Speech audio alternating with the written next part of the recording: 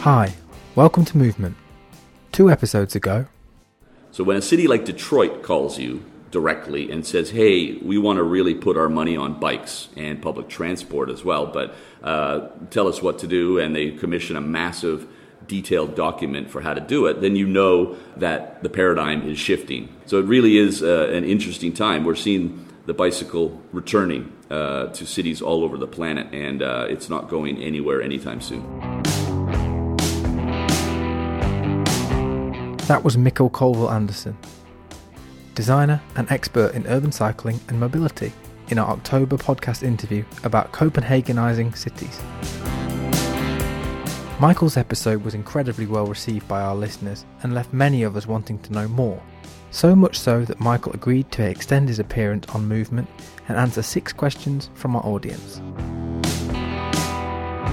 Thank you to all the people from all over the world who got in touch with us via email and on social. It proves that cycling in cities is back. Without further ado, Michael.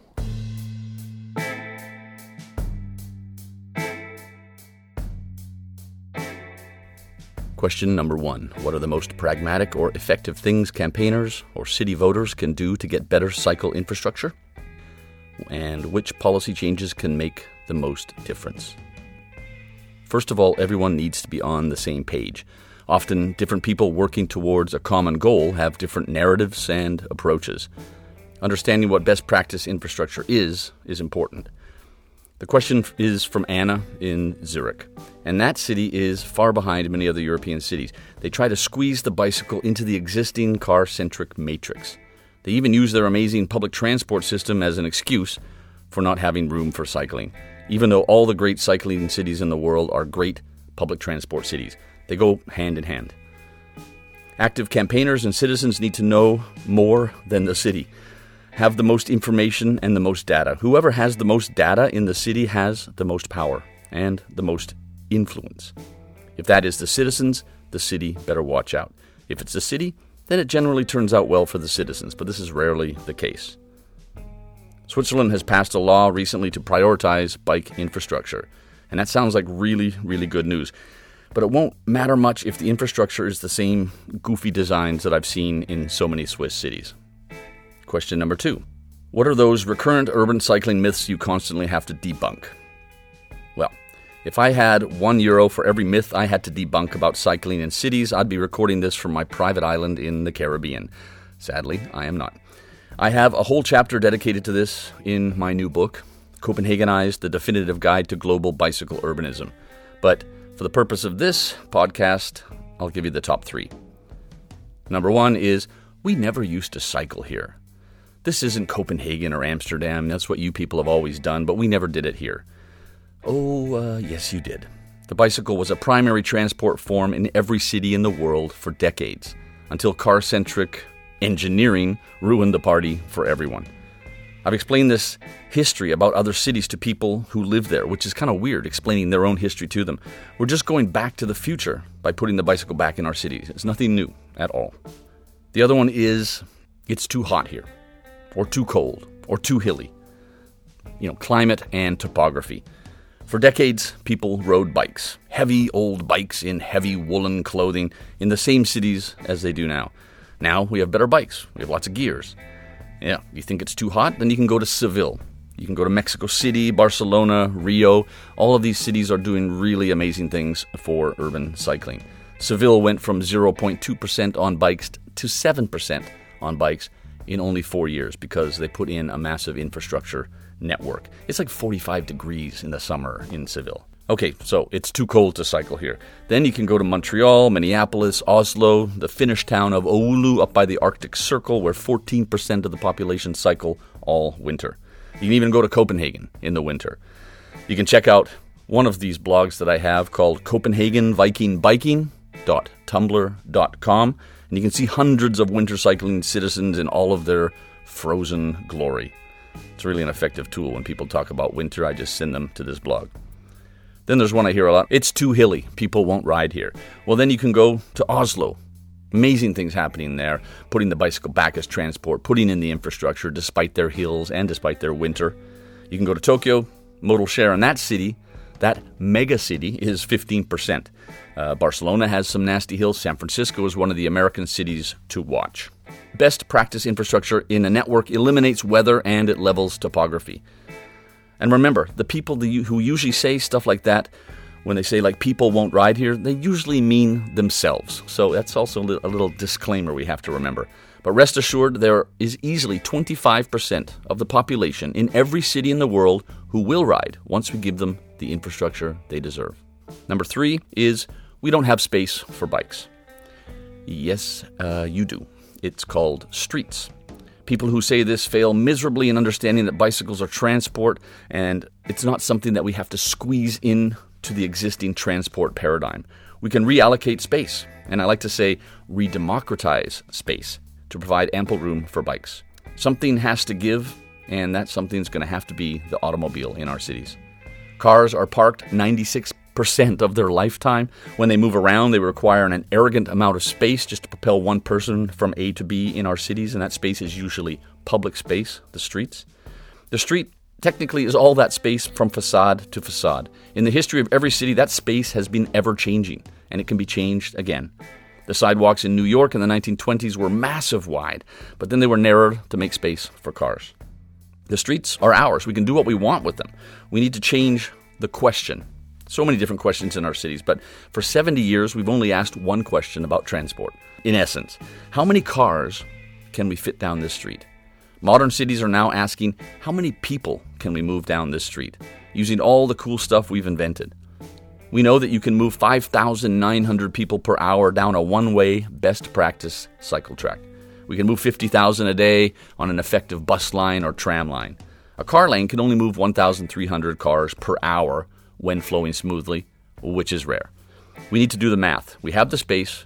We just need to use it intelligently. Question number 3. I live in Toronto. We are way behind for good bike or walking infrastructure despite local support from residents, councillors, and growing concern as people get hurt or are killed. I'm part of a local bike advocacy group. Any tips for us to push the city to do more? Well, Toronto has massive potential. If the city had elected Jennifer Keesmaat on the 22nd of October, 2018, my answer would have been, wait for it. Jennifer, she's got this. But, alas, that was not the case. Toronto has strong advocacy and activism, which is incredibly promising.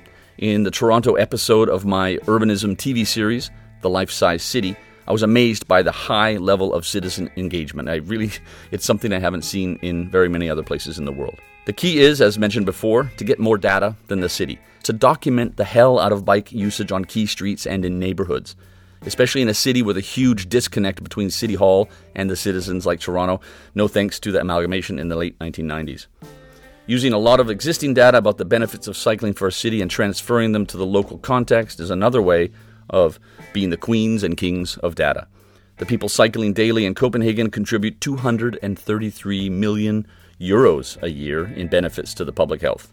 The city of Copenhagen has spent roughly 30 million euros a year, over a decade, on cycling infrastructure. I'm really bad at math, but that is the best business model in the history of transportation. Small investment, high return on investment. After the bike lane on Bloor Street in Toronto was put in, some people manipulated the data about travel times on the street. It was way slower for cars than projected, but as I understand it, a parallel street was under construction, sending motorists onto Bloor, which had nothing to do with the bike lane. Debunking those kind of misconceptions is incredibly important, and you can do that through data. Another thing is that all advocates should be well armed with Photoshop. Talking is one thing, but rendering streets to show what they would look like with infrastructure completely changes the conversation. I've seen this all over the world. Amazing renderings advance the discussion, show what the street would look like, and probably should look like. Question number 4. You talk about the UK's macho spandex cycling zeitgeist. In London particularly, but also elsewhere in the UK, how do we square the circle created by the antics of red light busting macho cyclists competing with the same antics of the fast car boy racer macho motorist? First of all, that's just an amazing sentence. That was just really kind of fun to read. We need to make urban cycling as mundane and unremarkable as getting on the underground and thus remove the competition on the streets. How do we do that? And is the macho a particularly UK-centric thing? Okay. Captain Spandex and his merry band of testosterone warriors are not representatives of the 99%, the regular citizens who could be cycling. When I was working in Southwark in London, south of the river, that council spoke to me about how they saw these cycling speed demons as a hurdle to their plans to slow down their borough and create a cycling-friendly atmosphere. It's a tough nut to crack everywhere. It's not unique to the UK, but strangely it seems to be unique to the Anglo-Saxon world, from the UK to Australia via North America. Go figure. But the key would still be infrastructure. A comprehensive network of best practice cycle tracks, again, nothing new, the first one was put in London in the 1930s, brings people out onto their bikes. The more representatives of the 99% that get cycling, the less influence the warriors have. Safety in numbers, but also a stronger image of cycling. People dressing for their destination, not their journey. You see spandex-clad cyclists in Copenhagen, sure, but they fade into the background, behind all the suits, the high heels, the kids riding around, all the cargo bikes. We're planning our cities for who could be cycling, not the speed demons who are cycling now. Question number 5. Hi. The town I live in, Oxford, is famous for its students on bikes, but it's actually not that easy to get around on a bike. Many of the streets are narrow, including the pavements and sidewalks. Wait, those are the same thing. Pavements and sidewalks. UK, US. Okay.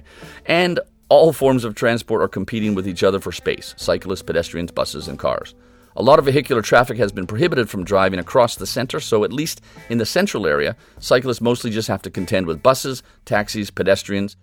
However, the central part of the town is overrun with tourists, bus stops, and shoppers, and buses that are oblivious to other road users, including when they cross the street. At certain times of day and locations, the sheer number of pedestrians means they are liable to step out into the roadway to get past each other.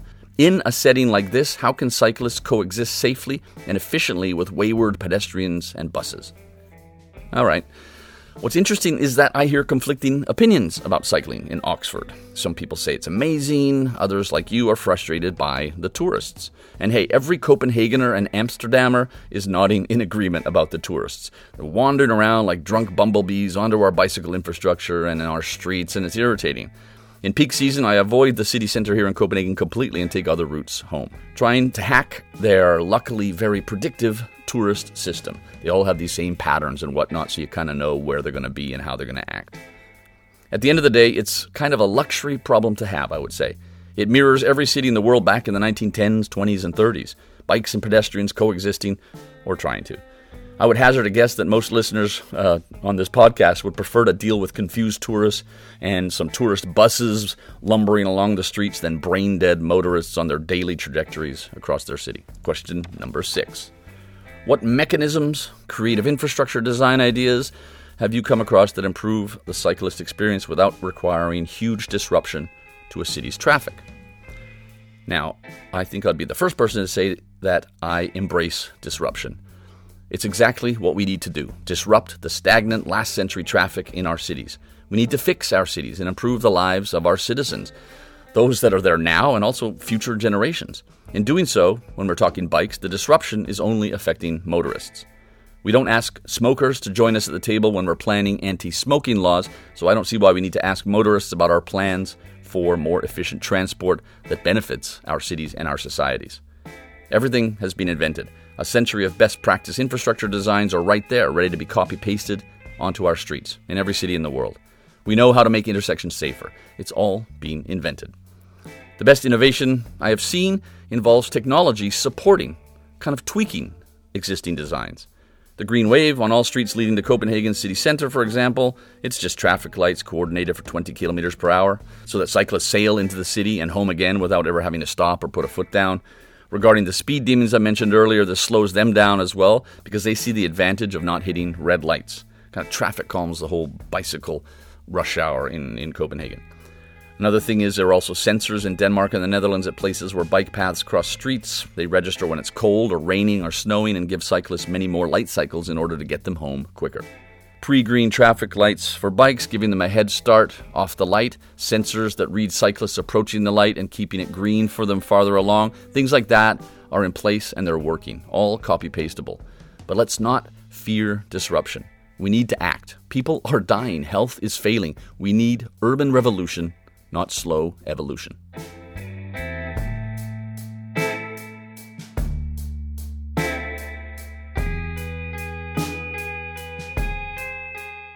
Thanks again to Michael Colville Anderson and the Copenhagen Ice team for their time and for encouraging so many people all over the world to invest in bikes and cities.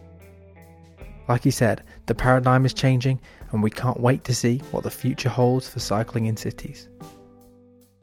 This episode was recorded in Denmark and London in autumn 2018. Music was by Jazar. Hear more about Beryl and our mission to get more people in cities on bikes at beryl.cc, and say hi on our social channels @WeAreBeryl. Until next time, I was your host, Thomas Slater.